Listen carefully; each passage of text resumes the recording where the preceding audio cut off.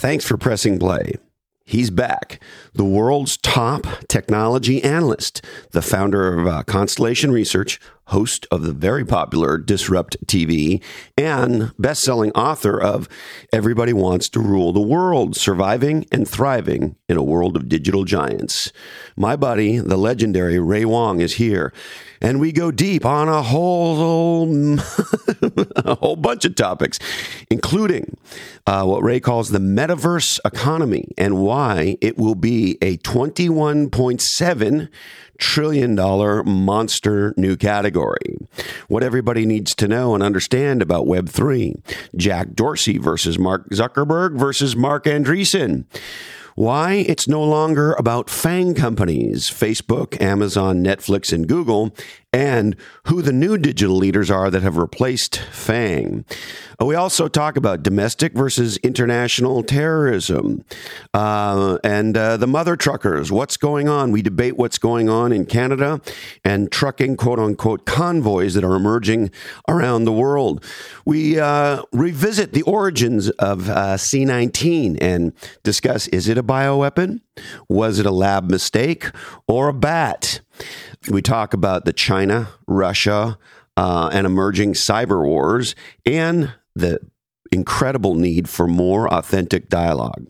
Also, pay special attention to what Ray is calling the Great Refactoring and why this is the greatest time in history to be an innovator, entrepreneur, and category designer.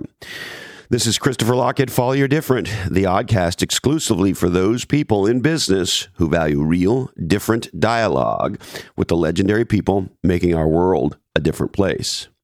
Now, imagine that your friends were your real friends, that is to say your digital friends. Welcome to HalloApp. HalloApp is the first real relationship network, real people, real life, in real private, with no ads, and you are not the product. Check out halloapp.com, HalloApp.com, or search HalloApp on your smartphone app store. Now, hey ho, let's go.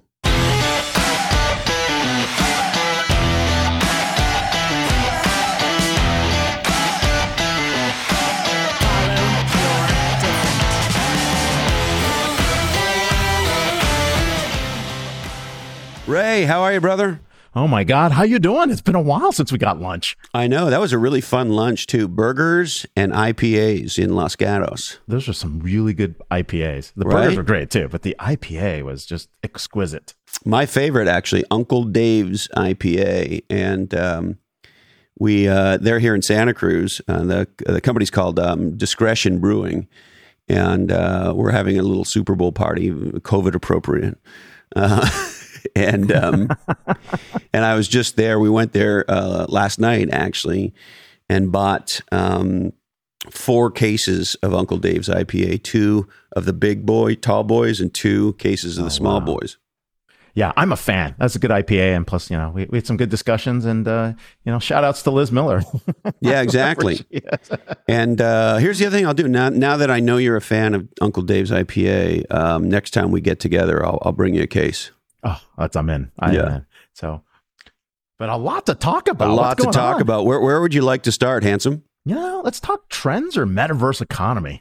Okay. Well, let's take metaverse economy. Tell me about your current thinking on the metaverse and the metaverse economy. So here's the thing. A lot of people think of the metaverse as, hey, it's the cool goggles. It's like, the AR, VR things. It's, that's where they start, right? And they think it's gaming. They think it's like all fun stuff. And they don't realize that this is actually the beginning of something bigger. Like the metaverse on its own, yes, it's 2D to 3D. But the metaverse economy is something that we're seeing as a $21.7 trillion market by 2030. Now, to put that in Hold on, slow down, handsome. What was that number? 21.7 trillion. Okay. Now, to put that into perspective, and I know that's a really big number because if you take all the publicly traded, tech companies, the number is 24 trillion today, right? So it's a big number. So by the end of the decade, most of what we see today in terms of the internet will be sitting in this metaverse economy.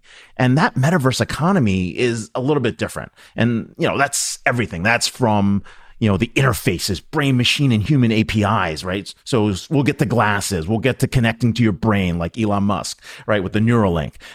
We've got metaverses, digital experiences and worlds. And we know that's going to be like gaming companies and sports franchisees and, companies like Disney and movie studios. And of course, we'll see digital twins and other things pop up. We've got DAOs, which are decentralized autonomous organizations. And these are the governance models, the memberships, the creator economy, like how do you get paid for things, the tokenization that occurs. And then there's the blockchain that's providing the infrastructure for a lot of these contracts and how money gets passed along, or value exchange in crypto tech. And then the last piece is the Web 3.0, all the decentralized access, self-sovereignty, the new way of actually, building the internet. That's the foundation of what's going on. And so that's what the 21 trillion is that we're talking about. And then, of course, the creator economies, and then, of course, the consumption networks are on the other end. And that's what we call this metaverse economy. It's not just the gaming or the devices or the hardware. It's a lot bigger than that. Wow, there's a ton to unpack there, Handsome. So maybe let's start with what you touched on it there towards the end, what maybe we could call, and if this is the wrong way to think about it, tell me, the sort of the ethos of Web3. And let me test this on you. In the beginning of let's call it the modern era of Silicon Valley, Apple and beyond, personal computing, Microsoft, et cetera, there was this sort of hippie-esque idealism around individual empowerment and collaborating with people and power to the people, because, in the famous Apple ad, we're going to smash the mainframe and everybody's going to, and Microsoft, a personal computer on every desktop. And so there was a little, if not more than a little, sort of hippie, personal empowerment, empower the people type ethos in the early days, certainly of personal computing. And some people argue that got lost over time, and that Web3 is an opportunity to kind of decentralize, take power out of the hands of a few and distribute it to the many, and sort of get back to that more hippie-esque do-gooder individual empowerment, nobody's in control, it's a collective, et cetera, mindset. What's your reaction to all of that, Ray? Oh, I'm in complete agreement. There's a movement, just like there was a movement for PCs to like break us free from the mainframes and those evil big, computing empires, right? I think they're all, I forgot the term for it, but there was a name for all these like Burroughs and Unisys and IBM, the bunch. That's what it is. Burroughs, Unisys, NCR, Control Data Systems, Honeywell, right? It was to get you out of the bunch, right? And that was one way. And I agree, right? There's a chance to rebuild what we see as the internet going forward. And that's where the Web 3.0 ethos is.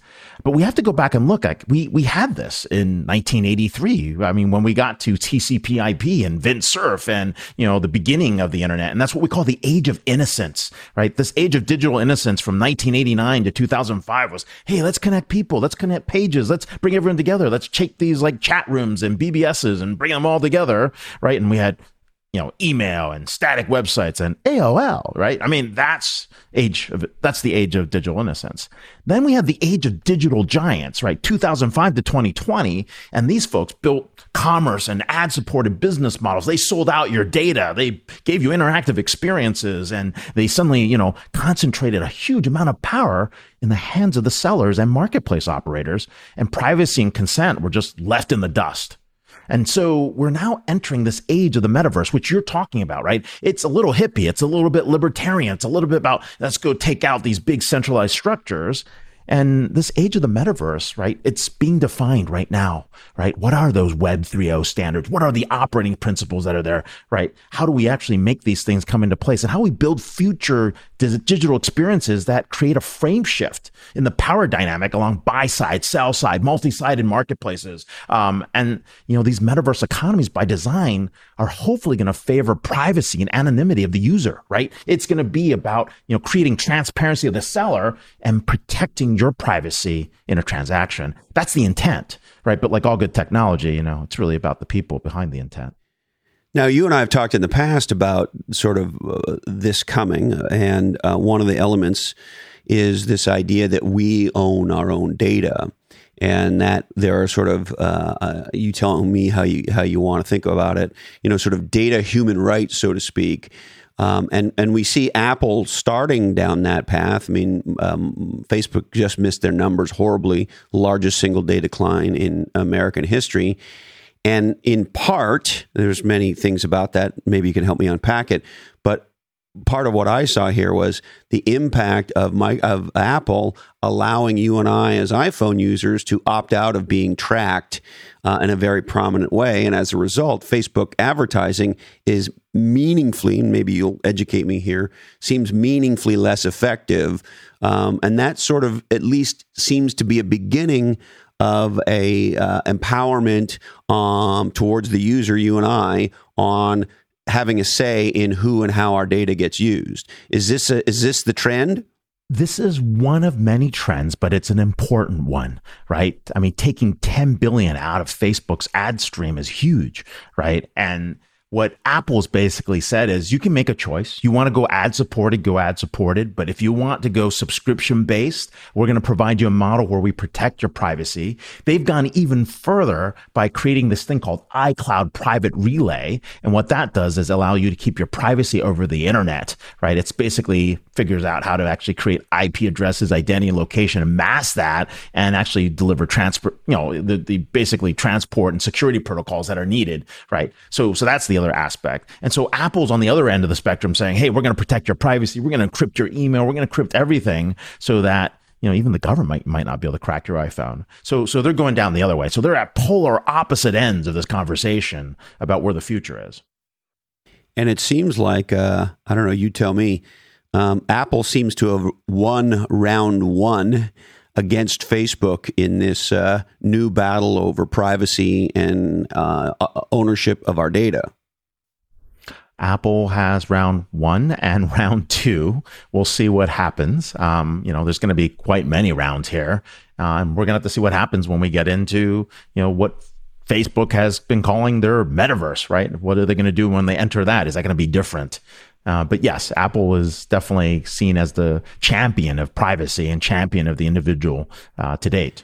And it seems like another big thing that was a contributor to Facebook's miss in their most recent quarter was a meaningful drop-off in users and usage. Tell me what you make of that. So we're at a saturation point. Both Facebook and Netflix, they have declining subscriber growth. It's not like they're not adding users. They're adding them at 1.9%, and we're used to them adding them at 30%, right? And that's been coming down over the last 4 to 5 years. And when you do that, right, people get skittish. Investors like, oh no, this place isn't growing. This is no longer a growth stock. It's a value stock, right? And that shifts all your multiples. That, along with the fact that interest rate yields on the 10-year are now at 2%, people are freaking out about, hey, how do we evaluate these tech companies and their PE, price to earnings ratios? The multiples are coming down because the interest rates are going up. I love the way your brain works. So as we think about the metaverse, obviously Facebook's move was extraordinary. We wrote about it in Category Pirates, and our theory was essentially the following. Number one, this was the first time in history that a $1 trillion company at the time had come out and made such a big, bold new category move. And so from a pure sort of category design perspective, it was really very impressive. However, there's a giant asterisk on all of that, which is if you look at the data, and we did, there's a lot of research out there, you know better than me, that Facebook is either the most distrusted tech company and even the most distrusted company in the world. And if not the most, very high on that list, depending on whose list you want to look at. And so as we think about this, can a company that has shown itself, in our opinion, to be run by mercenaries, who clearly this move, if you want to take a more cynical view of mercenaries in this regard, is all about dealing with that growth, that decline that you just talked about, and having us live much more of our digital life in a Zuck world. And most people don't trust Facebook. And so there's a lot of debate now around, well, are people really going to increase their usage of Facebook technologies and brands in this deeply immersive new world so they can monetize us even further? Or is the distrust in Facebook going to make this metaverse move highly unlikely for them to succeed? Or how do you think about it? No, those are great questions. I mean, they're really deep questions. And, let's start with the demos, right? People using Facebook are probably 35 and above, right? The youngins aren't doing that. The kids aren't on there. The kids are on TikTok. They're on Discord. They're on everything else. Across the world, well, WeChat super popular, WhatsApp super popular. Those are probably two big chat apps that are there. Instagram's very popular still. And so there are people on the networks, they're sharing things and, they're consuming things and, they definitely are buying things. The question is, can they keep up the growth, right? In order to be a true digital giant, you're growing 30 to 40% year over year. And they're not doing that. And I think that's the biggest, dilemma. The second dilemma is their reputation. They changed their name to Meta because the Facebook brand was already tarnished, and they wanted to fix that. And they worked really hard to come up with something different and a story behind that. And maybe they'll get there, right? If they had succeeded with Libra and having a cryptocurrency and getting that out the door, they would have been fine. But right now, I mean, there's a big reshuffling going on inside at Facebook. They're trying to figure out who they are. There's no clear articulate vision of what that metaverse is, right? They knew who they were when they built Facebook, right? And I think they're looking for that. And you see people leave, like Peter Thiel's left. Oh, that's kind of interesting. Why would he leave? Okay, maybe there's nothing interesting going on there. Maybe something else is happening. Don't know, right? And you also see, that other companies are starting to gain ground on them, in terms of adding, users and monthly active users in that kind of way. So they've got a challenge, right? When you're losing subscriber growth, that's part of it. And look, they've gone to almost $1 trillion in market cap to 630 billion. That's a huge deal. Like, we took them off. We said FANG was dead because we lost Facebook and we lost Netflix, right? They're no longer important. It's now Matana. I mean, it's the Hebrew word for gift. But, you got Microsoft, you got Apple, you got Tesla, you got Amazon, you got NVIDIA, you got Alphabet. Those are the 6 biggest tech companies by market cap now. Motana. I like that. Let me circle back quickly to the crypto move that they tried to make, Facebook/Meta tried to make a while back now on Libra. One of the things I remember got reported at the time was part of why they shelved it was this trust issue that people were like, NFW, are we going to trust Zuckerberg with our money? He's already monetizing our lives. We don't want him in our finances. That's one of the narratives I remember. But what do you think was part of the demise of them trying to create their own crypto? I think they went about it the wrong way. They really tried to involve everyone up front, get them engaged. And I mean, they wanted all the buy-in. I mean, what they really should have done was create a point and barter system, and they could have gotten away with it, right? You've heard me talk about this before, right? Like, long time back, we wanted to buy an airline mileage program, right? I mean, loyalty points would be the place we would start, and they could have created a Facebook currency, tokenize that, and then assign some value against that, and then they wouldn't have become a bank and get into all those types of trouble that they would be. They totally missed that, right? That's how I would have done it. And so, if you remember the example, it's I want to go buy an airline mileage program. It's a penny per mile. That would be basically my stable coin, right? And then build that stable coin, and then you could redeem at 1 to 5, 1 to 10 for different types of things. And I'd start creating a token economic model based on, hey, you liked something. Okay, you get a point. Hey, you recommended something. You get 2 points. Oh, you want to attend this really cool meeting with Chris live one-on-one? Lockhead live in the flesh. Okay, fine. You pay 10 points, right? So you can build that kind of stuff. They didn't do that. It's so fascinating. And what people don't often think about is, if you kind of open the aperture of your brain, the reality is airline points, you could argue, it's a stretch, were the first major cryptocurrency because they were a digital currency that you earn by doing business with a company. And to your point, if you and now we can use that currency to do things, not just travel on planes. I mean, through credit cards and the like, we can go buy a sofa with that shit if we want. And so for all practical purposes, the airlines and credit card companies created the first large scale crypto.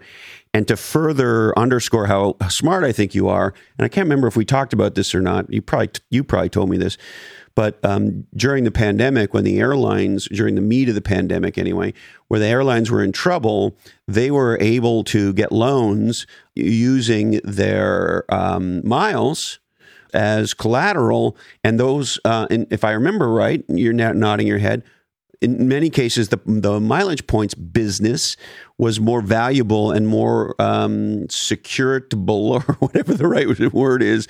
It was bigger. I mean, it's ridiculous. Like I've told people, like, I want to go buy a small airline mileage program, whether it's Star Alliance or SkyTeam or One World. And what I'm going to do is basically, convert that into the world's largest cryptocurrency on day one. It's tax-free cross-border value exchange to 700 million members on day one.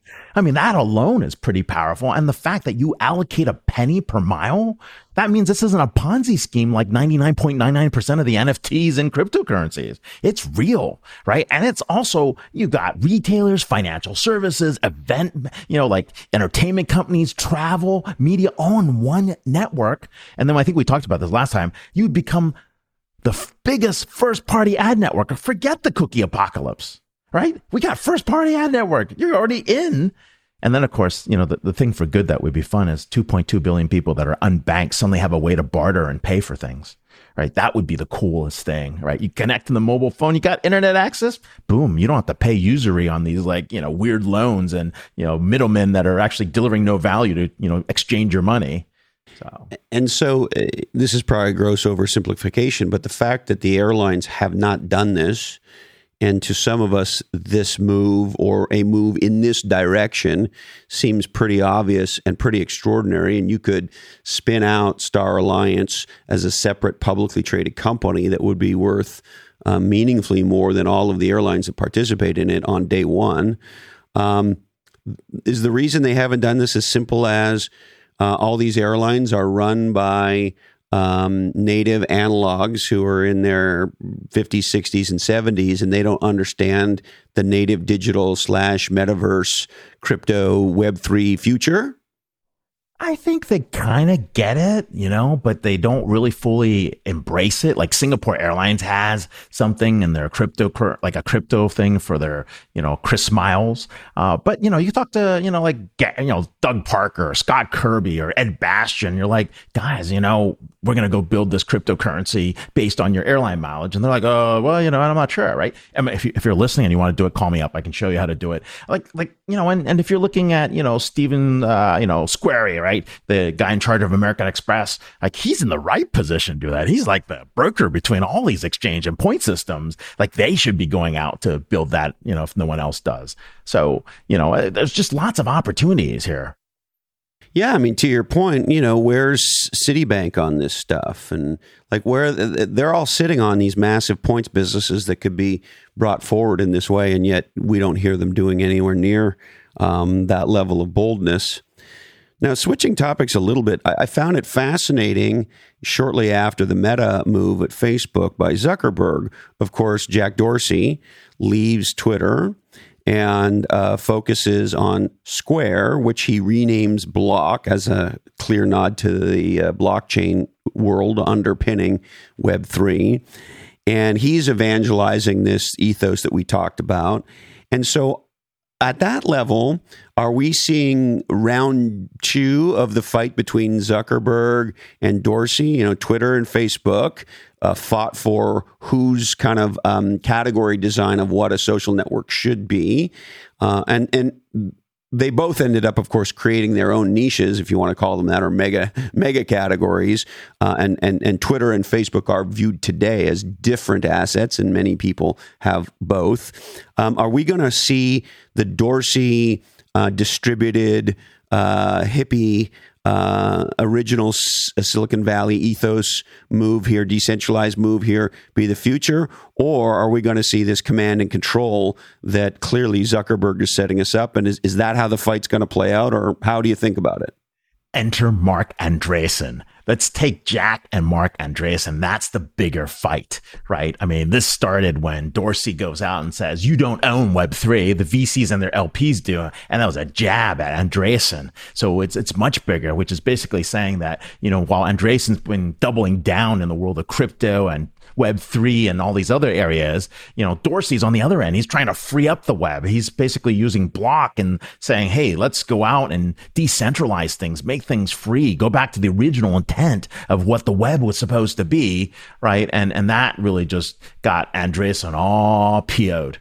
Right. It was just interesting. I mean, they was just going after him. And that's the big fight. The question was, hey, who's investing where and what's going on? And really, Dorsey's like anti-VCs trying to figure out what's going on. And Andreessen's, basically saying, hey, we're going to corner the market in the crypto space. It's so interesting. Now, and I don't mean this as argumentatively as it might sound towards Dorsey, but, there's a scuba diving expression that says you can't suck and blow at the same time. And the thing about this that I find interesting is, unless I missed it, you like that one, right? I love that one, but the visualization is just going through my head, but keep going.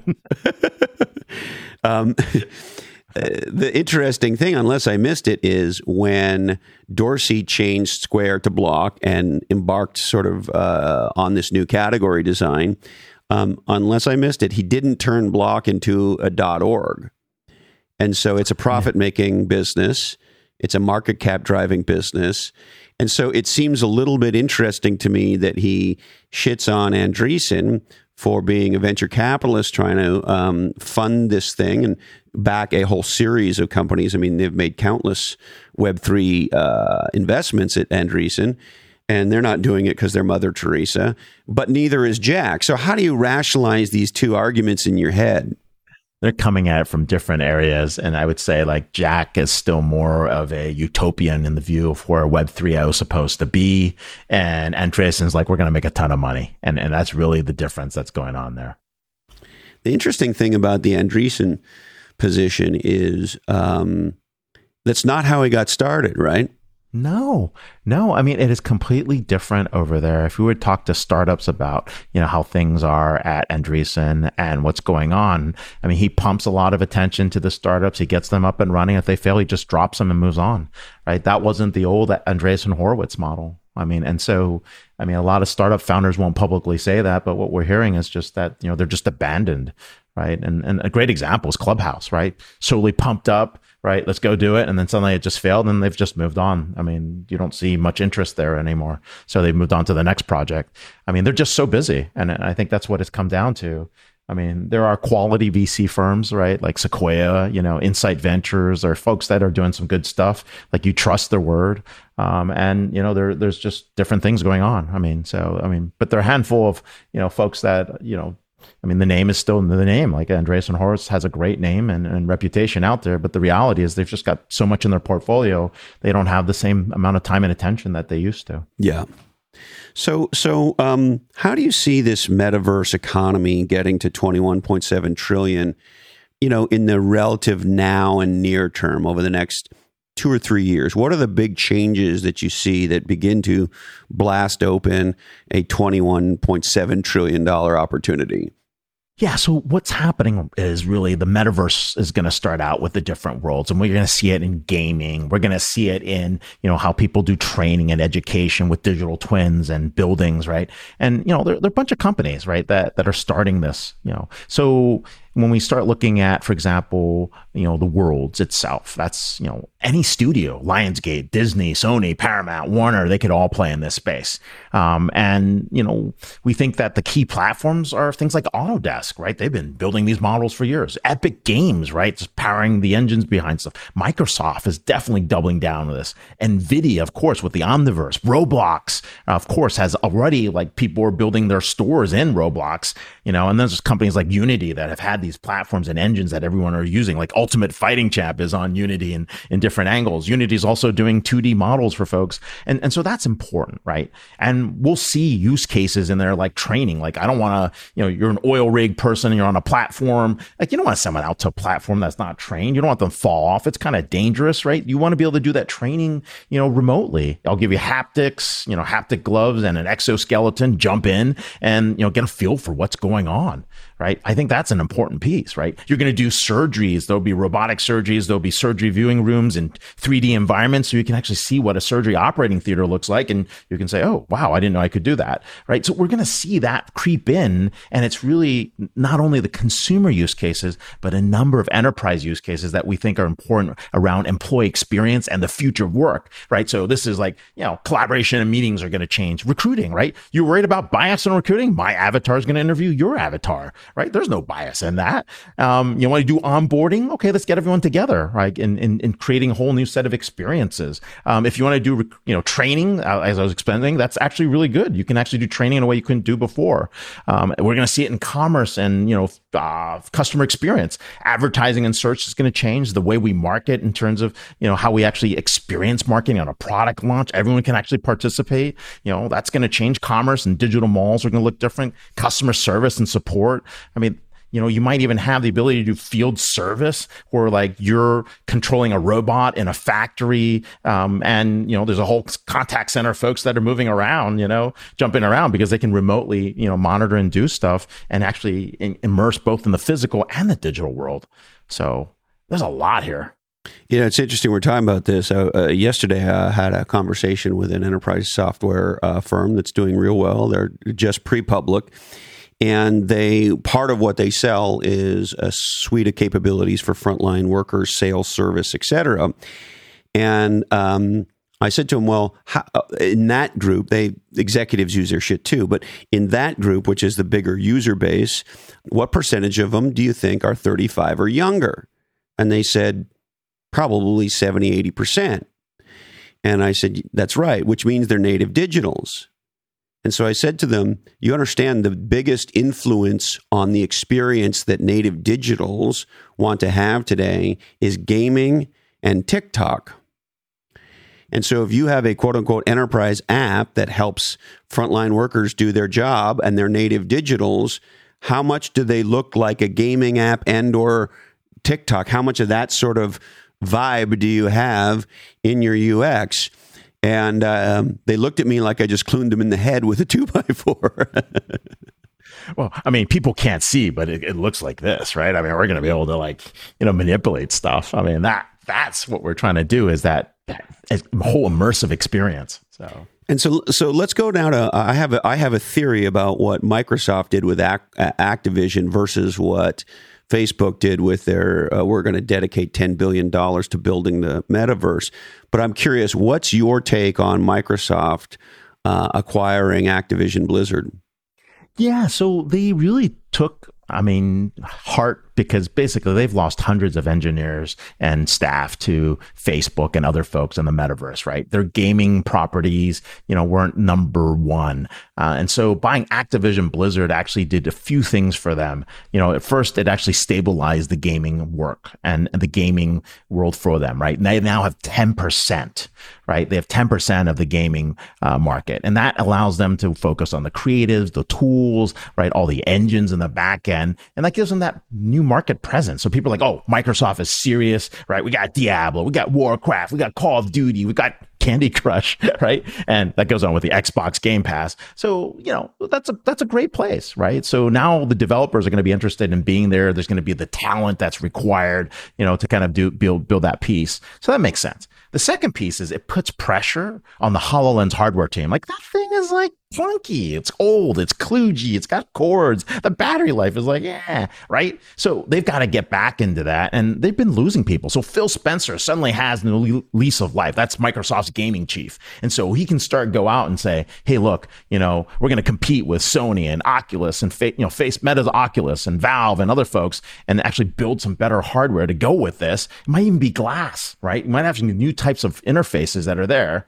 And then, of course, the third thing was they basically kind of stole Google Cloud's best gaming client. And so this was hey, we're going to take your workloads, and basically is kind of like a fun, hey, we got this deal away from Google, right? That's short term. Long term, that means like they're in the middle of these conversations, right? They can do metaverse stuff. They can start talking about how we can put a brand in the metaverse.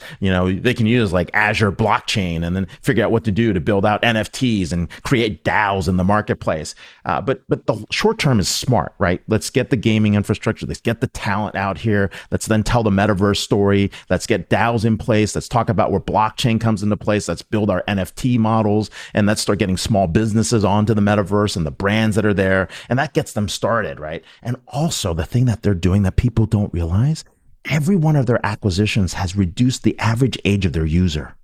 That is the most significant thing. Like companies just age out, right? And that's a huge problem where like your average user is now 50 or 60 when all the new startups and all the kids are 10 to 20. And that's one of the things they've done with GitLab, GitHub, these, Xbox acquisitions.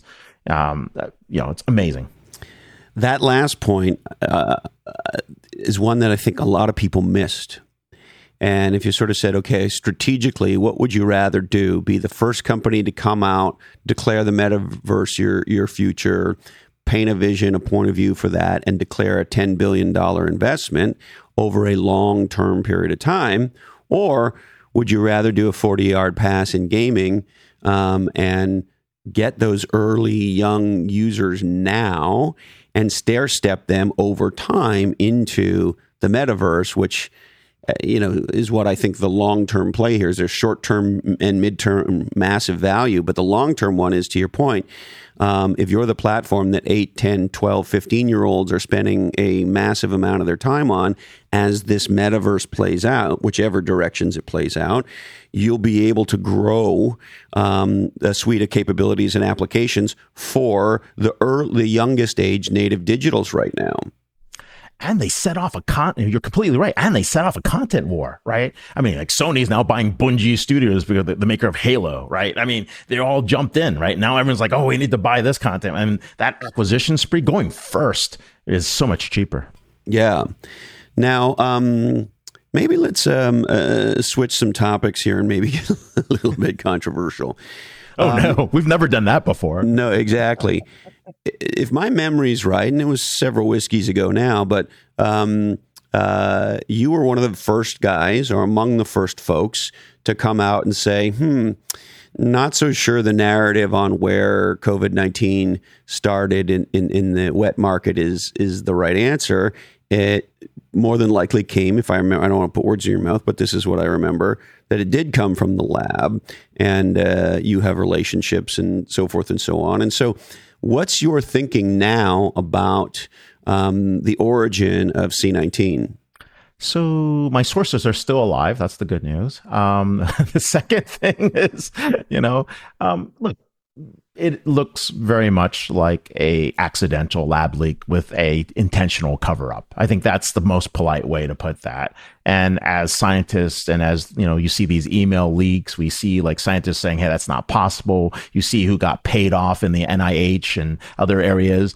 You start to see a pattern that says, oh, people really tried to control the narrative. And the question is why, right? And why hasn't the world done a investigation of the origin? Because that would all save us some time when you're trying to build a vaccine or you're trying to prevent the next wave, at least to understand the origins and the etiology of that virus. It's kind of a first principle, right? That's what you do. You try to find the root cause of the problem. And the root cause is a lab leak funded by a number of governments, and not just the US government. It's the French government. It's like the Swiss government. There's other governments that are involved in this, right? And so it's an interesting piece to see what will happen at the end. Will the story ever be told? But the result is, kind of interesting. Karma can suck, right? I mean, we've got the Olympics going on and everyone's all masked up. Nobody cares. And everyone's now geared up for the Super Bowl coming up, or looking at the Super Bowl will probably be a bigger event than the Olympics when we look back. So it's going to be an interesting challenge. And so you don't think, because the conspiracy theorists, of course, think that there was a nefarious move here, and Dr. Anthony Fauci is the puppet master working with Bill Gates to train Bigfoots to install 5G misters that spray the virus so that they can all make money on the vaccine and implant chips in our heads. And so that crowd goes to that it was a purposeful, quote, leak, that the virus was a bioweapon and they launched it on us. And this was an evil plan by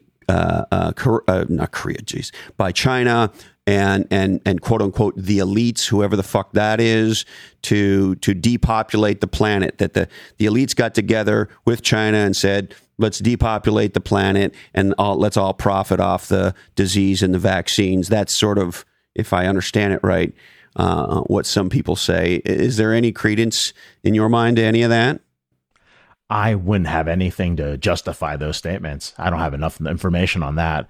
I would say that there are certain elements that are true. Certain individuals have, from time to time, shown up at Davos and said, hey, population control, what a great idea. I mean, I won't name those individuals. Other folks have, always talked about the fact that there are too many people and, we need an all-in-one vaccine to save things. Like, all these statements are true, put together, probably not in that order, right? But I would say that, there's elements of that. There's elements of truth in each one of those statements. Is it a conspiracy? Probably not. If it was, it's a pretty darn good one. But the point being is, it, to me, still looks like an accidental lab leak with a massive cover up and a lot of bungling of public health policy. Certain individuals who speak for the country on public health policy have bungled things more and created more mistrust in government than ever possible. Both presidents, before and after, have not done a good job in terms of, communicating in a way to engender trust. The media has come after everything to create a political sized issue. I mean, you couldn't ask for the worst possible outcome of a bungled up cover up. And that's what we have. So there's a lot of blame to go around. But at the end of the day, someone should still be asking the question, how did this happen? And what's the origin? And it seems like, I know there's been attempts to answer those questions, but my layman's reading of what's gone on, essentially the Chinese government is only going to let people in so deep and see so much. And so we might not get the answer to that question, or am I not paying attention to the right things? I don't know enough. All I can tell you is that some of the individuals who have left China to be able to share that information are in the U.S. Some of the individuals in the U.S. who funded some of that research and knew more than they should are there and should be held accountable. Right. I don't know why we don't do anything about that. I mean, you'd think that's the first thing you would try to do is understand what's going on. I mean, if the world was serious, they would pretty much tell China, hey, look, we're not going to pay back any of your debts until you actually tell us. And you know what? And the U.S. could step up and just say, hey, look, we'll defend everybody and fund everybody. We'll just print more money since we're doing that anyways. We'll keep printing more money and we'll fund these other countries. And, you don't have to pick up your Chinese debts. You can just write them off and we'll take care of it for you. I mean, if you seriously wanted to play that game, you could. We just don't. All right. Thank you for that. Switching topics. I have become increasingly concerned about violence in the United States and elsewhere. I've asked a lot of people over the last handful of months, do you think we're less likely to have violence around the midterms in 2022 and the 2024 presidential election, or less likely to have violence around them? And the answer I've gotten is actually pretty much 50-50. I did a LinkedIn poll. So it's roughly 50-50. So I let that sort of cook in your head. I am personally terrified that that's going to be the case.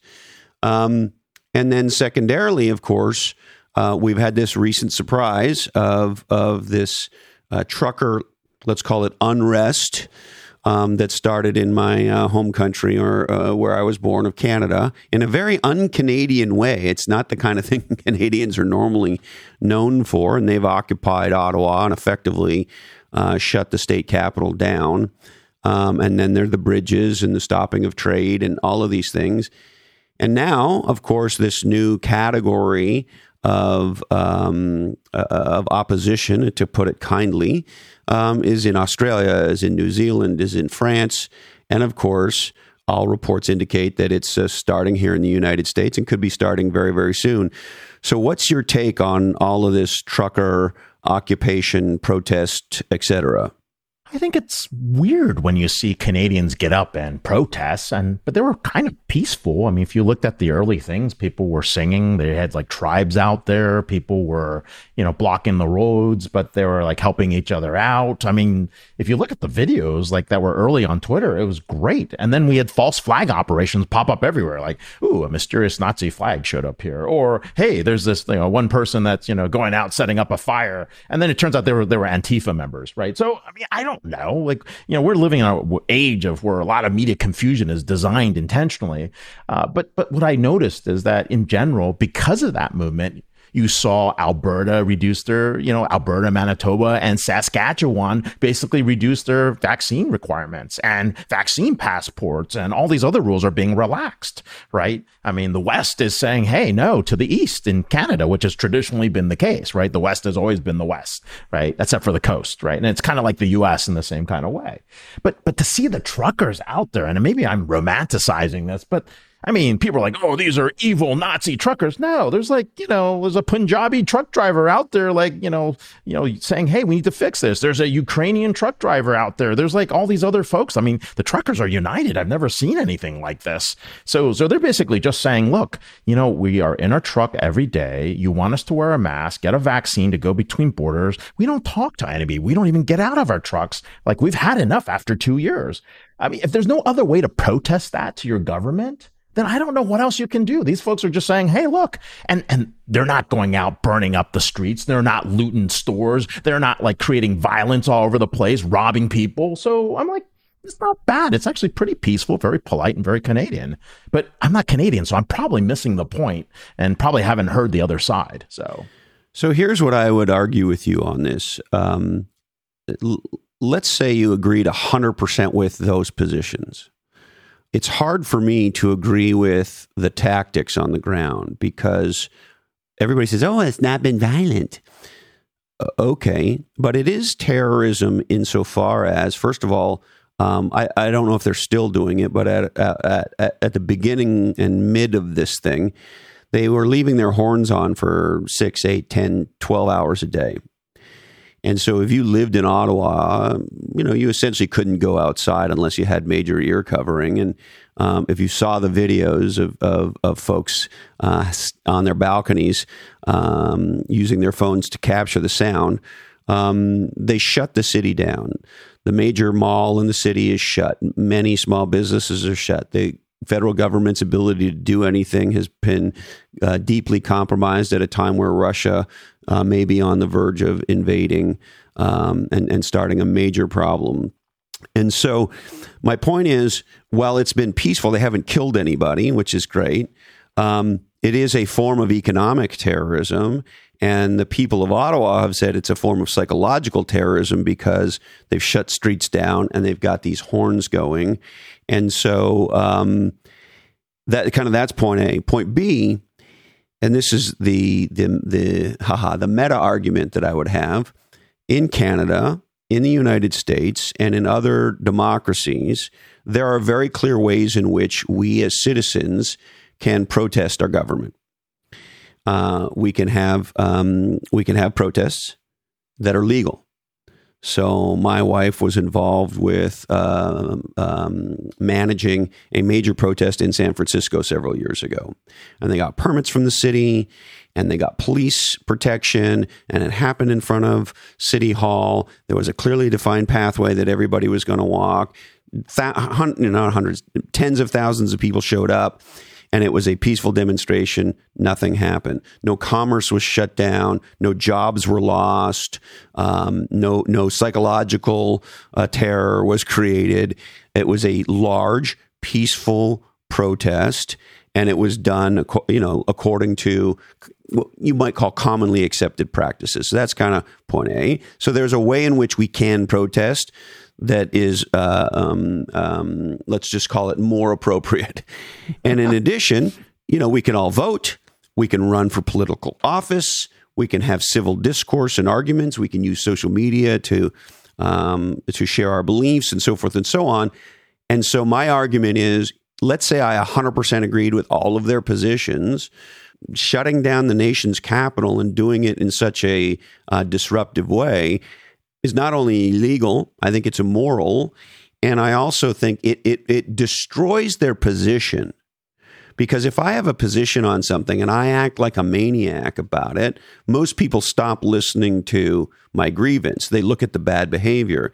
And now the, quote, freedom that they want, they're taking away from their fellow Canadians by hurting their jobs and so forth. How do you react to that? No, I say you're a very thoughtful individual, Chris. I don't disagree with any of the statements you said. And I also want to pull on the other statement you said about violence being 50-50. I think this is a result of academic elites allowing the protests of the summer in 2020 to continue with no consequences, no arrests, and regular folks are fed up. And they are like, well, if those folks can go out and do this kind of stuff and go loot and kill people and damage property and no consequences are occurring, then we'll be nicer. We'll do it in a way that we won't destroy anything. We're going to be as respectful as we can. And the horns are our freedom of speech. Let's be honest, 150 decibels is pretty loud. I mean, you couldn't be able to sleep at night. So I agree with you on that. But I just think people are just reacting because the norms got changed and the rules for me and the rules for thee are different. And you can't do that. And so your point of equal application of justice is not being performed. And you see that all the time with certain types of folks getting discriminated and canceled for what they say and other folks being able to get away with it for much longer. And the question is like, why don't we have just equal application of justice and we wouldn't have this problem? Not saying if you did that, you get to do this and a tit for tat. That never ends well anywhere, right? And that's your point. I mean, there's a massive escalation going on. But the truckers, for the most part, are just, they're just protesting because there's nothing else they can do. Right. I mean, these are the folks that were on the front lines. They were working. They were, moving goods around while everybody else was like hiding out in their own homes. These guys were out there every day. And so for them to say, hey, guys, enough is enough. No one else was going to do it. The media wasn't there. And, look, I'm a public health major. Lockdowns have never worked in the history.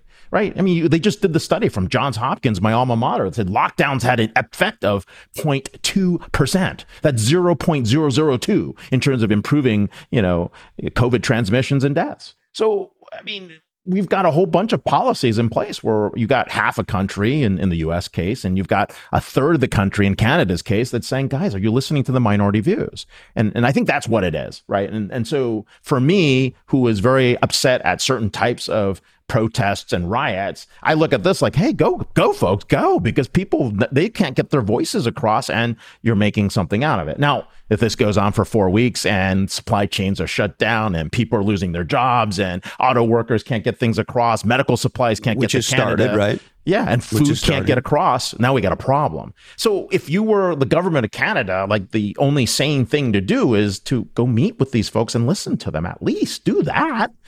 That would be my point of view. But hey, I don't know the Canadian politics, so what can I say? Yeah, and I'm nowhere near as up on Canadian politics as I used to be. The big pushback I would have to everything you said is, having grown up in that environment, many countries who have a parliamentary system like Canada's experienced a lot of strikes.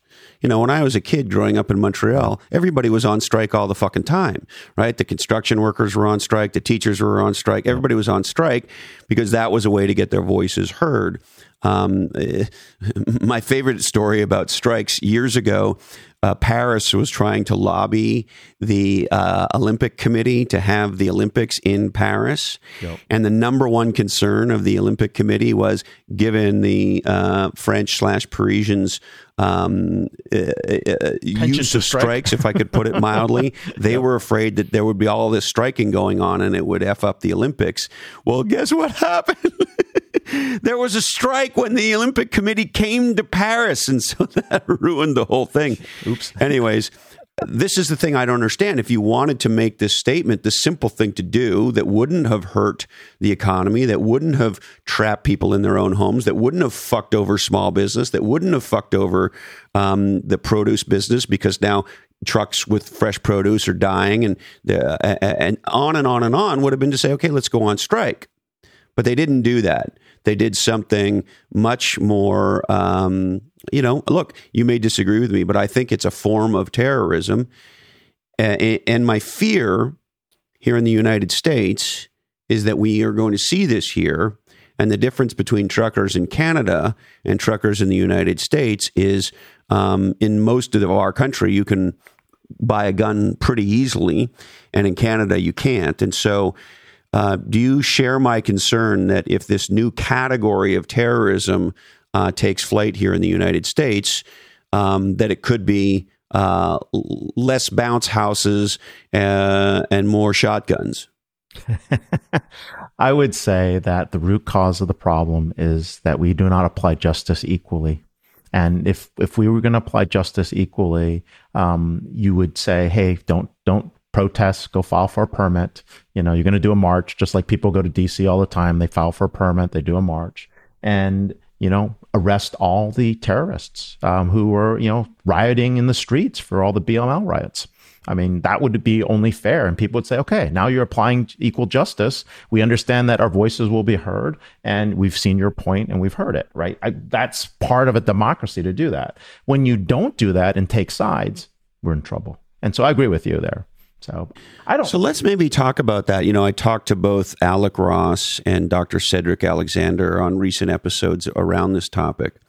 I was shocked in the summer of 2020 what our governments allowed Antifa and left extremists to do in Seattle and Portland and many other cities, where they just identical to Ottawa insofar as a group with a grievance took over part of a city. And then in the case of what happened in the summer of 2020, there were rapes, there were murders, there were businesses that were meaningfully damaged. It wasn't bounce houses. And many of these cities, regions, and states did nothing. And then you go to look at January 6th, and where it was right-wing extremists who attacked the Capitol. And again, it was known for days that this was going to happen. You didn't have to be an intelligence expert. All you had to do was have a browser or a television. You knew they were coming, and you knew what they were going to do. They told you what they were going to do. And it was radically understaffed. The National Guard wasn't available, et cetera, et cetera, et cetera. And then they broke in and they killed cops, and they did all the things that we all know that they did. And I look at the justice, quote unquote, that's been applied to some of these criminals who committed these horrible acts on January 6th. And, a lot of it, in my opinion, is a slap on the wrist. And so this leads me to a big question. If you think about those things, the summer of 2020 on the left, January 6th on the right, and then you think about 9/11, the question I have for you is, why, Ray, do we view domestic terrorism differently than we view international terrorism? Because if the people who did those things in 2020 and on January 6th were from a foreign country, I posit our response would have been radically different. So the way to look at that is you think that they're your fellow citizens, right? And you're like, oh my God, what's going on here? Right. And so you look at that, depending on what political party you're, like, hey, why are these people so crazy? Are these QAnon people? Are they, Antifa folks? Right. I mean, and you look at it from that angle. That's one thing. But I do want to correct something. The deaths in the Capitol Hill riots, I mean, are not really that. 2 people had a heart attack. One person had an accidental overdose. There was one shooting death for, Ashley Babbitt. Right. Other than that, I mean, someone had a stroke. So to say and 4 suicides occurred, right? After that. So to say that people died in that, right, and cops were killed, I think that's incorrect, right? You go back and look at the fact check. There's a PolitiCheck on that. You'll see that. And if you look at the Capitol, come on, Ray. So if you look at the Capitol riots, I mean, you'll see 2 views, right? You mean to tell me when they're beating the shit out of cops with fire extinguishers, and some cops kill themselves because of the psychological damage, and there were cops that died as a result of actions that took place that day? I mean, this was the furthest thing from a peaceful protest. I'm looking at the factcheck.org, which is pretty, slightly left of center when they look at fact checks. That's what it says there. So I'm just pulling from there, right? And I'm just saying the videos we saw on one station versus the videos we saw on the other are very different, right? Any type of in any type of insurrection like that should not be condoned.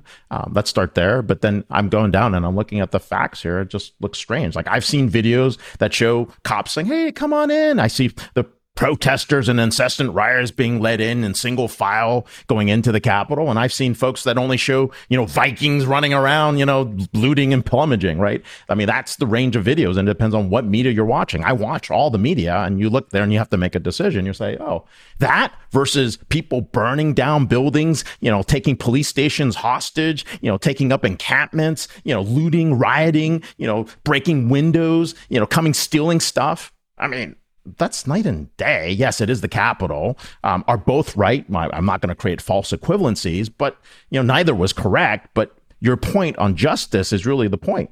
Why were folks not arrested and treated the same way? I mean, you got someone that basically committed a misdemeanor in most things, being locked up for the next 10 years with no rights. And you've got folks out there still looting and still looting again and creating a crime scene in these major cities.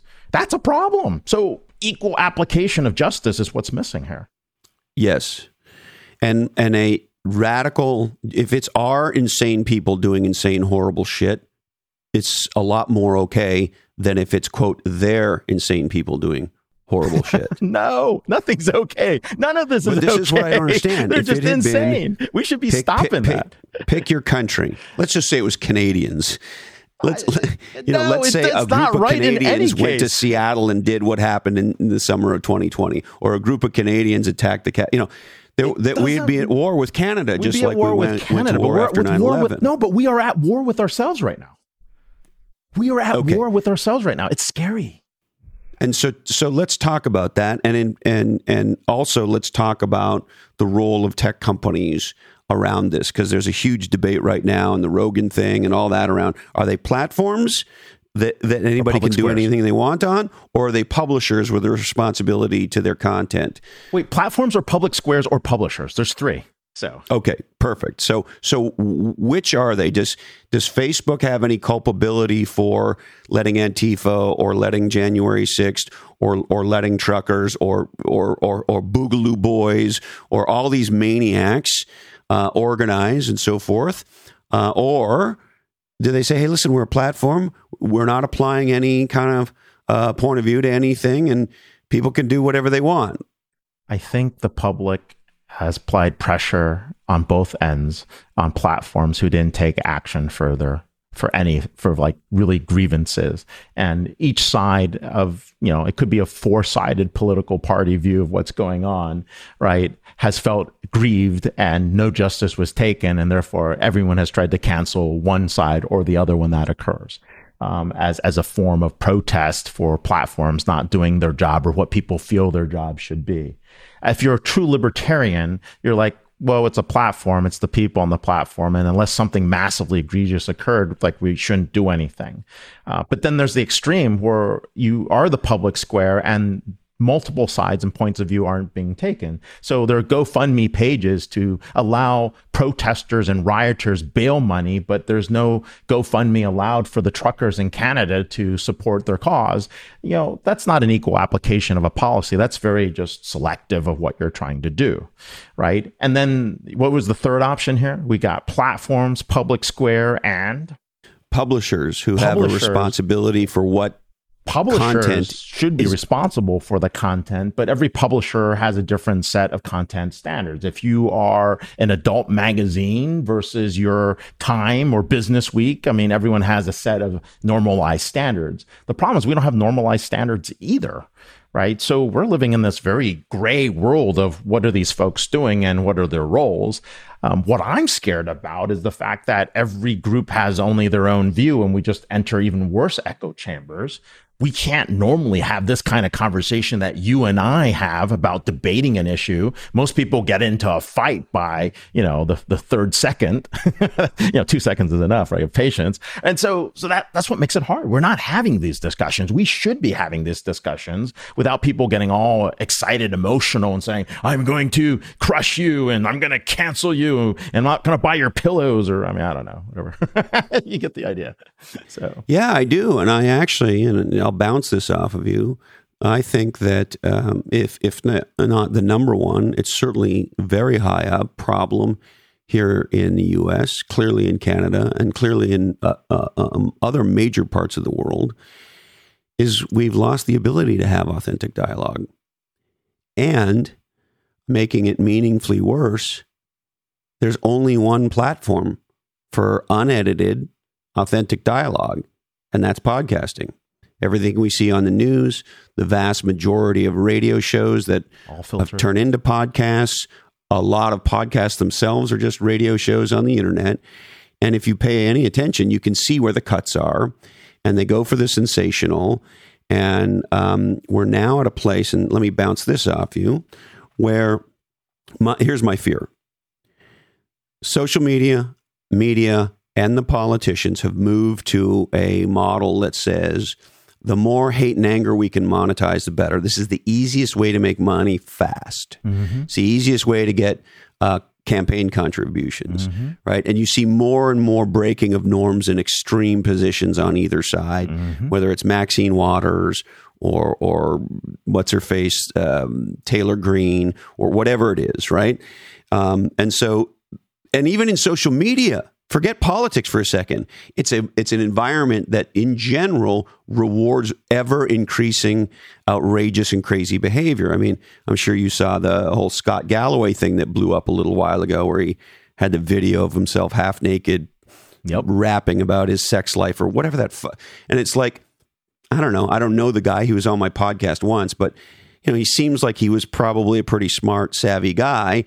And it seems to me, just my assessment, that a guy like that gets rewarded for being more and more outrageous, so he does more and more outrageous shit. And so my point is, not only will the government and the media not help drive authentic dialogue and dampen shit down, they're actually monetizing it and increasing it.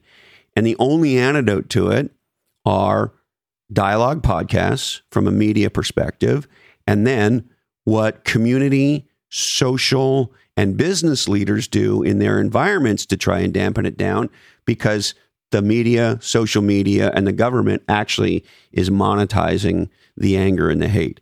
What's your reaction to all of that, Ray? There's a lot to unpack here. Let's start by the first point, right? This podcast, the one that we just had, like, we could be canceled, right? I mean, people are like, oh my God, that was so offensive. It doesn't matter what it was. People just get offended by everything. And so they complain, they group up and they say, oh, okay, that was offensive. You need to do something about that, right? So everyone's doing that. It doesn't mean it's right. The amplification of extremes is definitely happening. And you're right. We see that everywhere. I mean, no one ever gets excited about being a moderate. Let's go be a moderate. Let's go protest being a moderate. I mean, it just doesn't work. It's kind of silly almost, right? And so we hit the extremes even further, and we have no idea where the center is anymore. And what we're doing is we're really hitting on the triggers. We're getting on your dopamine. We're getting people to be more emotional, less logical, not having the arguments. People are jumping in on people's sentences before they can even finish something. People aren't being heard. They're just talking. And I mean, it creates a lot of challenges. So we are definitely saying that. And I do agree with you. I think that's part of the problem is we can't have real conversations, and there's very few things that are unfettered. I mean, there are very few things that are unfettered. Everything is being screened, and people are trying to fit a narrative around that. I think we're probably very confusing to people because we have positions on multiple sides of different parties. And sometimes we agree.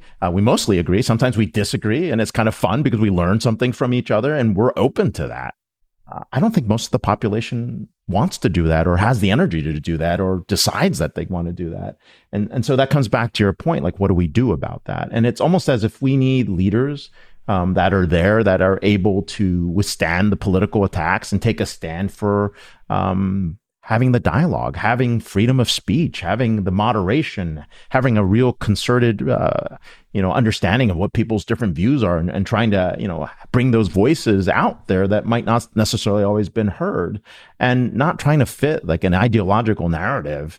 I mean, that's probably the worst thing we can do. So, but I think we're repeating the same mistakes we were made in the 70s, right? I mean, these are 50-year cycles, and we just walked into the last one. I mean, the last time we were in the 70s, we're trying to get to the moon and land something there, and I don't know, get into space, and our inflation was like 24%, right? Interest rates were like 18%.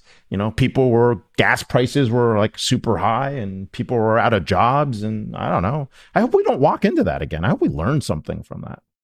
Well, and as a result, Jimmy Carter was a one-term president.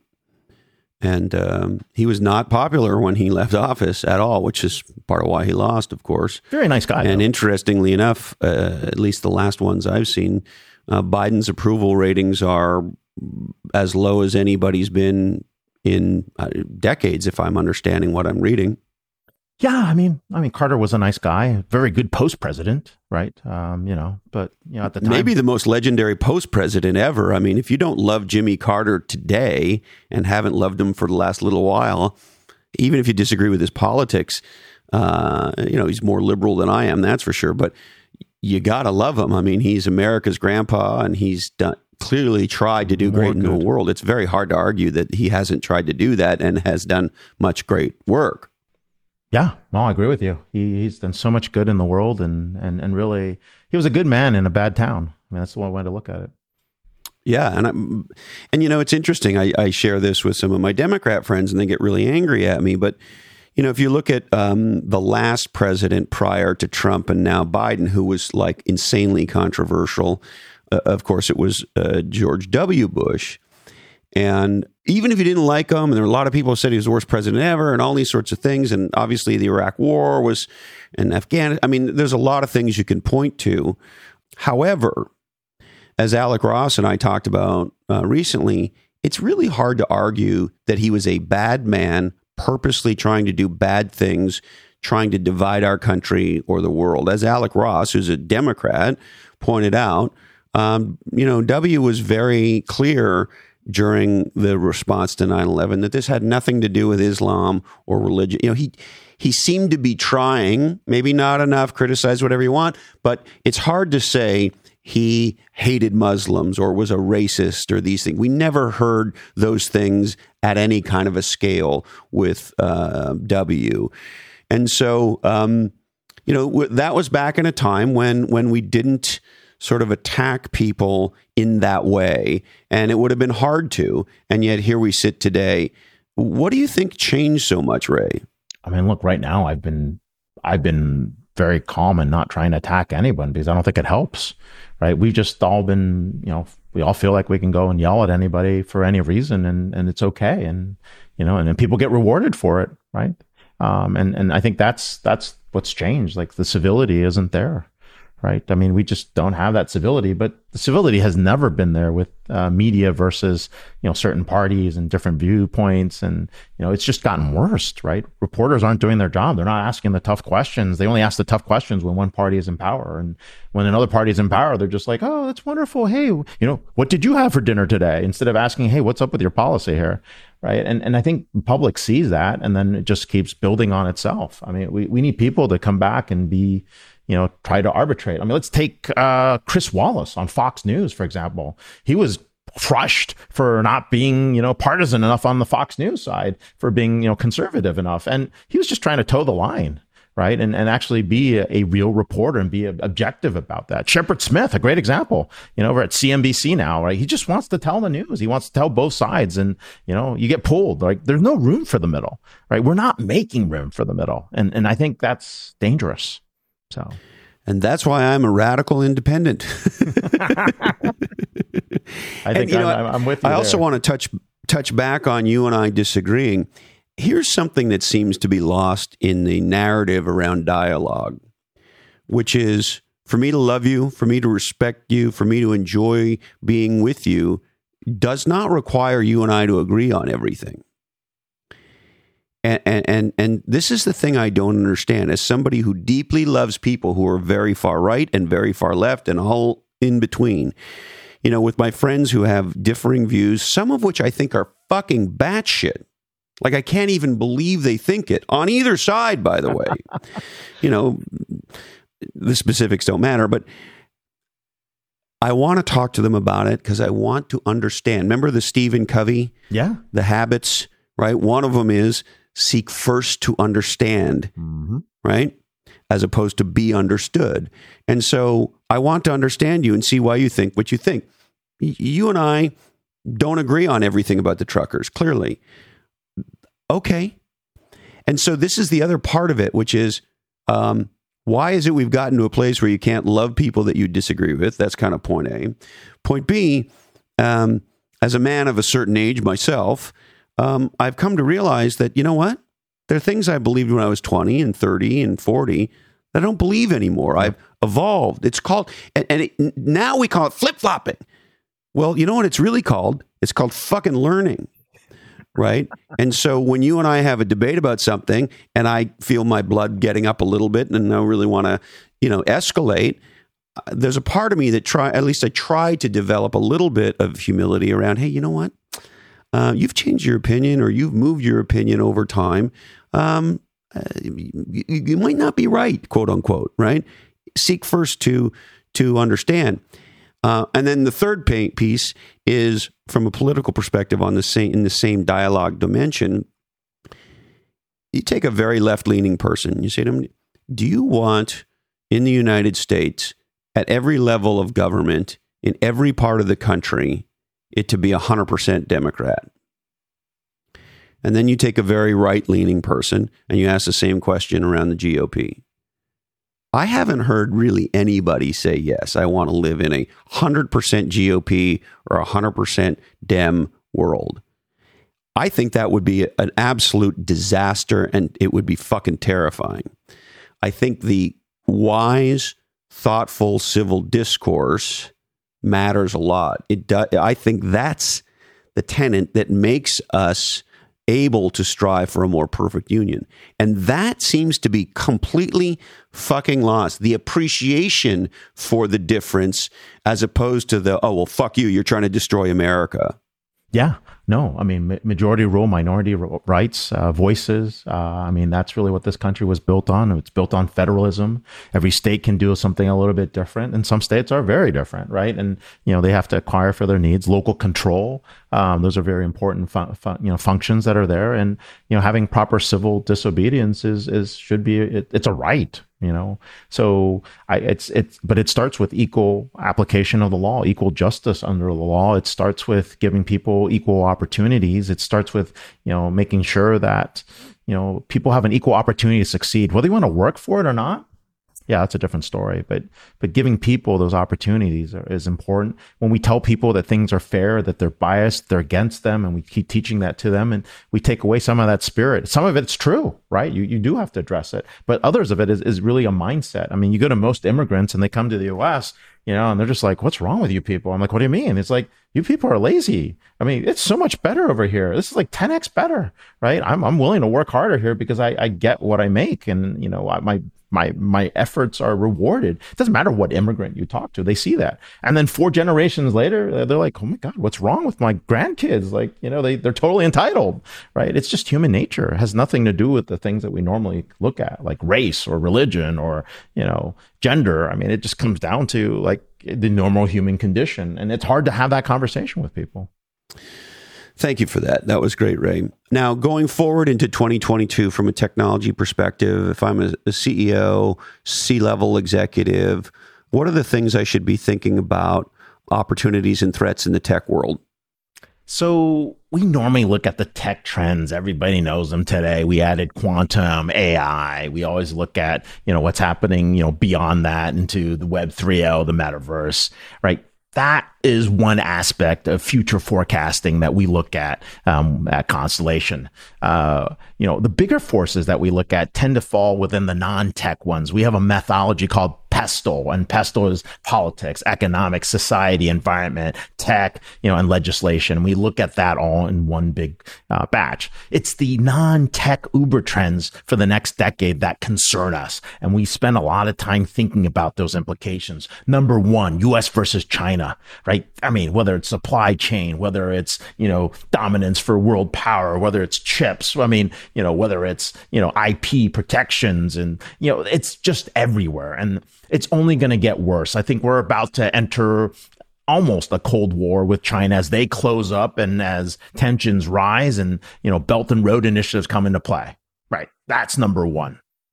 Number two is really the war against the dollar, right? And the dollar, I mean, we've printed so much money in the US that, it's causing other folks to have strife. Like we've basically created most of the recessions around the world because of how money was managed in the US. And that means, people are creating cryptocurrencies to challenge the dollar. Other folks are trying to, create their own currencies to, take out the dollar and trade in different things. And that has huge By the way, did you see the truckers are creating their own crypto because of what GoFundMe did? Yeah. Sorry, keep going. No, you're right. There are other implications. The space race to us is kind of fun, right? We've got China versus the US versus the United Arab Emirates versus Europe. Like everyone's trying to launching rockets up there. And then we got private folks like Elon versus Bezos versus, Branson, right? Trying to get to the tourism. But there's huge implications. Like we can grow new types of molecules. We can grow tissues and skins and organs in space. We're going to mine different things. We have automated, spaceships. I mean, it's so cool. People are taking off on rockets on an iPad. Boom, right? I mean, anybody can fly now, right? And it's just opening up a whole new area of hope, right? And that's kind of exciting where people are saying, okay, I'm going to go do that material sciences, biochemistry, like all these things get really exciting. And then, of course, we have biowars and the abuse of CRISPR, and that gets scary. Gene editing technology is going to come into play, and humans just can't control themselves, right? Regardless of what ethics are there. It's like, hey, wouldn't it be really cool if we got a second, nose over here, right? Or, maybe I want to augment something. I'm not going to tell you what, right? I mean, it's all these things are going to pop up. I'd like to grow a second liver. I think that might be wise. Second liver could be useful. We'll be at Uncle Dave's. Although, given my Scottish heritage, I sort of have one anyway. But wait, it's genetic advantage, right? And so you're going to see this, right? And we're going to wonder, hey, what happened, right? I mean, back to your conspiracy theories, but this is true, right? There are 80-year-old generals in China that are missing, and people have seen them come back and they look like they're 60. Well, how did they do that? Right? We're going to be wondering and asking that question. And in 2 years, I'll be on your podcast talking about that. Right? And then there's centralized versus decentralized. Like we get into that. Oh my God, everything is centralized. We're going to decentralize, blow up the world in Web3. Right? And then, oh no, some things have to be centralized because we need some order. Right? And, so we go through that all the time. And this one's big. And then, of course, right, we're talking about, we talked about this earlier, free speech in an era of tech censorship and authoritarianism. What does that mean? And that's impacting tech giants and what we see. And, it's also antitrust. What happens? Do we give people that much power? Why do we give companies that much power? Right? How do we take them down? Right? I mean, you see Starbucks is getting unionized. It's kind of interesting. Right? And then, we've got this whole notion around, the impending cyber war. It's not impending. We're here. We're in it, right? Countries are being attacked all the time. People are being hacked. We just did a Disrupt TV episode on healthcare security, and you'd be surprised as to what's going on. I mean, every device is being hacked. Every utility is being hacked, right? We're like, if you're really going to take over a country, you'd hack a country first, then send out your troops and drop in some biowar, and it'd be kind of scary, right? So, right. I mean, how many hospitals already have been shaken down in ransomware incidents? Yeah. I mean, several, right? Actually, you know what? I always want to get that PC-Matic guy to show up. You ever see those ads? We got to interview the PC-Matic guy. I mean, is it Bob Chen or something? Maybe he's got the answer. Maybe he's got the answer. Let me bounce this off you, given everything you just talked about. I think one of the most under-discussed, under-reported things in business and tech right now is as a result of the sort of ever-increasing innovation, new category creation that is happening. We've had more innovation in the last 5 years, arguably, than we had in 50. The interest, and then you throw COVID on top of that. Here's the interesting aha. A lot of people say, particularly marketing idiots, people don't like change. People don't like change. The reality is, I think what we're seeing is people love change if they understand it. And my theory here is that right now is the greatest time in history for receptivity to different. And if you're an entrepreneur, you're an innovator, you're a company leader, and you aspire to do something more on the exponential side, a little bit less on the incremental side, that now is the time to go for it, because we've seen all of these new changes in the vaccine, and Zoom school, all of this stuff, right? The the receptivity to different has never been higher. And that means people who are in a position to help move the world, whether it's as a technologist, an entrepreneur, or in any other domain you want to talk about, forward in a exponential way, there's an openness to that exists today that didn't exist 2 years ago. I'm curious as to your reaction, Ray. I don't know. Someone famous once said, follow your different. And, no, we are in the middle of what we call the great refactoring. It's not a new normal. It's not a great reset. It's not a resignation. I mean, people are open to different. They're open to change. What they're looking at is a shift in their work-life balance. Companies are relooking at their mission and purpose. People are thinking about, where does environmental, social goals and governance come into play, right?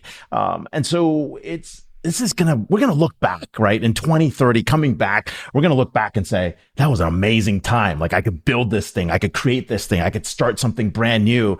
People, definitely the tools and the technology and the ideas and the willingness to go create something are here. And so that's why I'm excited, right? Folks are like, oh my God, the pandemic's been depressing and people are getting depression over it. But I'm like, this is an amazing time to go build something, think about something, and get something launched, because this is going to be an exciting decade. At least I feel that way. And, maybe I'm too much of an optimist.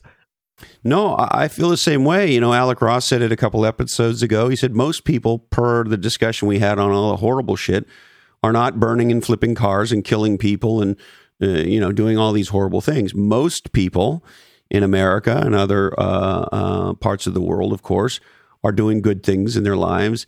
And you and I have an interesting seat here in Silicon Valley in the tech industry. I mean, I'm sure this is true for you. You'll tell me. But, my inbox is more interesting and exciting today than it ever has been in my life, whether it's with guests wanting to be on the podcast or writing cool books or doing cool things, or my friends in the entrepreneurial world, in the venture capital world, the technologists that I know, the researchers that I know, even the artists that I know. I mean, there's a lot of shysters in the NFT business, but over the long term, digital art and digital creations and the creator economy, these are all very exciting things that have the propensity or the opportunity to be much more positive than negative. And so, when I go to a dark place about, oh my God, the whole world's going to blow up and we're going to have World War III and Russia and China and domestic terrorists and et cetera, et cetera, et cetera. Then I go to this other place that says, yeah, but my inbox is fucking unbelievable right now. Oh my God, the people I've met throughout this, whether it's virtually or in person, I mean, it's awesome. Yeah. What's that? What are you pointing to right there? I was just scratching my nose. I thought you had something. Move my arm. Sometimes I dance around in my chair for no real reason. No. But hey, you're getting me excited, Ray. No, but it is. I'm so excited about what's ahead of us. It is truly something that we should be looking forward to. People are regrouping. They're being able to actually refocus on the things that they really want to do. And when people are passionate, it's amazing. Amazing things can happen. And here's the other thing. There's never been so much money on the sidelines. Like, you want to raise money for something? Holy crap. It's just money lying everywhere. Okay, it's not that bad, but you get the idea. There's so much capital lying on the sidelines waiting for a great idea. It's the execution and operational piece that's not there. And now people are focused to go build those things. The other thing in that regard, absolutely, I see the same thing. And the other thing in that regard, and some people are getting sick of me talking about this, but several months back now, the Wall Street Journal wrote a fascinating story on that right now we're at the beginning of the greatest wealth transfer in the history of America, because the boomers and the Gen Xers feel differently about inheritance than their parents and grandparents. And so they're gifting money to their children earlier and earlier. And the thing that I find, and they have lots to gift, right? And the thing that I find interesting about that, other than that it's a huge wealth transfer, which is interesting in of itself, but these native digitals, there's a lot of legendary young people right now. There's a lot of 16-year-olds starting businesses. There's a lot of great thinking coming from young people. Their ability to do things with technology, because their primary experience is a technology experience, is incredible. I look at all of the young people in my life and I find, there's exceptions here and there. It was fun to shit on the millennials for a little while. But the reality is the younger people that we have seem to me, on balance, to be really fucking cool. And very many of them are innovative, and they have an ability to create that was not possible in prior generations. And now they're getting a bunch of money from their parents and their grandparents. And so I see the confluence of that as being huge. And I don't see, if we go back to all the nasty shit, most of the nasty shit, if I'm reading this right and I try to pay attention, is being caused by people who are 40, 50, 60, 70, and 80.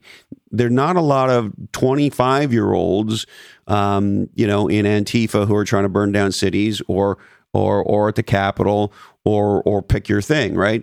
And so my point is, these younger folks are very innovative, very creative, native digitals. They're getting a bunch of money, and they seem to have a more, if you will, creation/abundance mindset than, destruction and fight over scarce resources mindset. What's your take on that? It's a great point. I mean, this culture of abundance is going to happen. I mean, there's something like 70 trillion that's supposed to be given out over the next, 30, 40 years, right? I mean, and that's a pretty long time. I mean, it's about 30 years where 70 trillion is going to be passed on, and people aren't waiting till they die to pass on that money to their heirs. I mean, they want to see what they do with it. So, I mean, we have huge opportunities to go do this and actually, people want to change the world or try something different. It's up to them to be able to go do that. Nothing's stopping them. And I think the challenge really right now is, what can people do that really aligns with their values? And you really have to understand yourself first. I think a lot of people don't have a full grasp of, what they stand for, what they're willing to learn, what they're willing to tolerate, what they're willing to discover, what they won't change their mind on. And I think people had the time to do that during the pandemic. I mean, and that's probably one pause moment that probably doesn't happen for another 100 years, right? And so here's a chance to go back and say, hey, what would the next 100 years look like, right? What kind of world and society do we want to build for the next 100 years? And then people are going to go out and go do that. I think most people have had that kind of conversation with themselves saying, hey, what's next? What do we do? Right. And, people have done that by saying, I'm going to move to, more rural land, have more space. I want a more small town feel. Older people are like, hey, I want to live in cities because it's too much work to actually maintain like a big house. And so we'll downsize and go over here. Other folks saying, hey, look, I want to teach the next generation a skill set. And, if people want to learn, we'll teach that. So many learning platforms that are out there where people can share those ideas. And then other folks are just passing on, not just money, but they're passing on wisdom. And I think, we didn't always have that. So it's exciting. I'm an optimist here. In general, I am too. And that's what helps me through when some horrible shit's going on. The great refactoring. Ray, the world's greatest #1 tech analyst. Is there anything else you'd like to touch on before we wrap today? I think we've hit almost everything. I'm not sure what we haven't hit right now. I'm trying to figure what others think. Maybe the Olympics, but we'll pass on that. the burner phone Olympics. I mean, I don't know. Burner phone games, I think is what they're calling it now. So. All right. Well, I love you. I thank you so much. I can't wait till you come back on the podcast. I can't wait till our next lunch and or dinner. And I think the world's a much different, exponentially different place because you are in it. Same here, man. I really appreciate the dialogue. And more importantly, your friendship and the ability to just share ideas like unfettered, right? Open, right? And just get at it. It's fun. So thank you so much for that opportunity and for doing this for everybody in your podcast. Well, you're welcome. It's a huge gift in my life, and you're a huge gift in my life. And thank you, brother. Thank you. Well, there he is, the incomparable and uncomparable Ray Wang himself.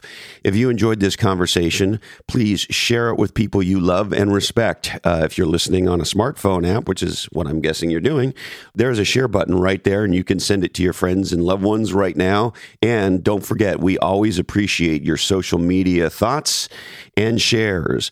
All right, we would like to thank you. Thanks again for hanging out. We really do appreciate it around here. And of course, I appreciate it deeply that you are willing to invest part of your life with us. Of course, the legendary Ray Wang himself, pick up a copy of his book, Everybody Wants to Rule the World, Surviving and Thriving in a World of Digital Giants. And you can check Ray out on Disrupt TV. And you can find them on the internet at Constellation Research or Constellation, the letter R.com. That's Constellation, the letter R.com. My friends at OneLifeFullyLived.org are the nonprofit helping you dream, plan, and live your best life. Check them out, the number one, LifeFullyLived.org. My friends at Bottleneck.online have been physically distancing long before that was a thing. You see, they are the world's first dedicated distant assistants. Check out Bottleneck.online for a legendary assistant. My friends at Atranet have been building legendary B2B websites in Silicon Valley for over 20 years, and they have a rapid relaunch program if you need to get a new site up soon. Check out ATRE.net. And my friends at Warrior Angels with an S, rescue.org are the legendary nonprofit helping to get people out of some of the most terrifying places on earth, including Afghanistan. Check out Warrior Angels Rescue.org today and dig deep into your wallet. All right, I need to remind you that today's information is provided to you solely for informational purposes, and this oddcast is the sole property of the Lochhead Oddcast Network. It contains content and information known to the state of California to cause radically different thinking. All rights do remain perturbed. We are produced and edited by the GOAT, Jason DeFilippo. Check out his podcast, Grumpy Old Geeks. It's one of my top 5. Sarah Knox and Jamie J do legendary technical execution, and they're responsible for our digital presence and Lochhead.com. Show notes by GM Simon. Web development by the brothers RJ and EX Bobis. Thank you, gentlemen. And Cedric Barros handles our graphics and web design. Our law firm is Weed & Jack. Our accountants are 3 balance sheets to the win. Also, you need to know your spouse just texted. It's okay. You can go to Lochhead.com right now and subscribe to Category Pirates. Hey, Prius drivers, Prius drivers, and Tesla drivers, remember, the left lane is the fast lane. Please pull over and let us by. Everything is the way that it is because somebody changed the way that it was. Listen to the Tragically Hip. Betty White was right. Thank you, Candy Dandy. She keeps all the trains running on time. Love you, Mom and Dad. And hey, Colin, this oddcast really ties the room together, doesn't it? Today, our deepest apologies go to Vladimir Putin. Sorry, Vlad. We just ran out of time for you. That's it. Please stay safe. Stay legendary, and until we're together again, you know, if you're going to have a podcast, you should really learn how to talk and how words work. Until we are together again, please follow your different.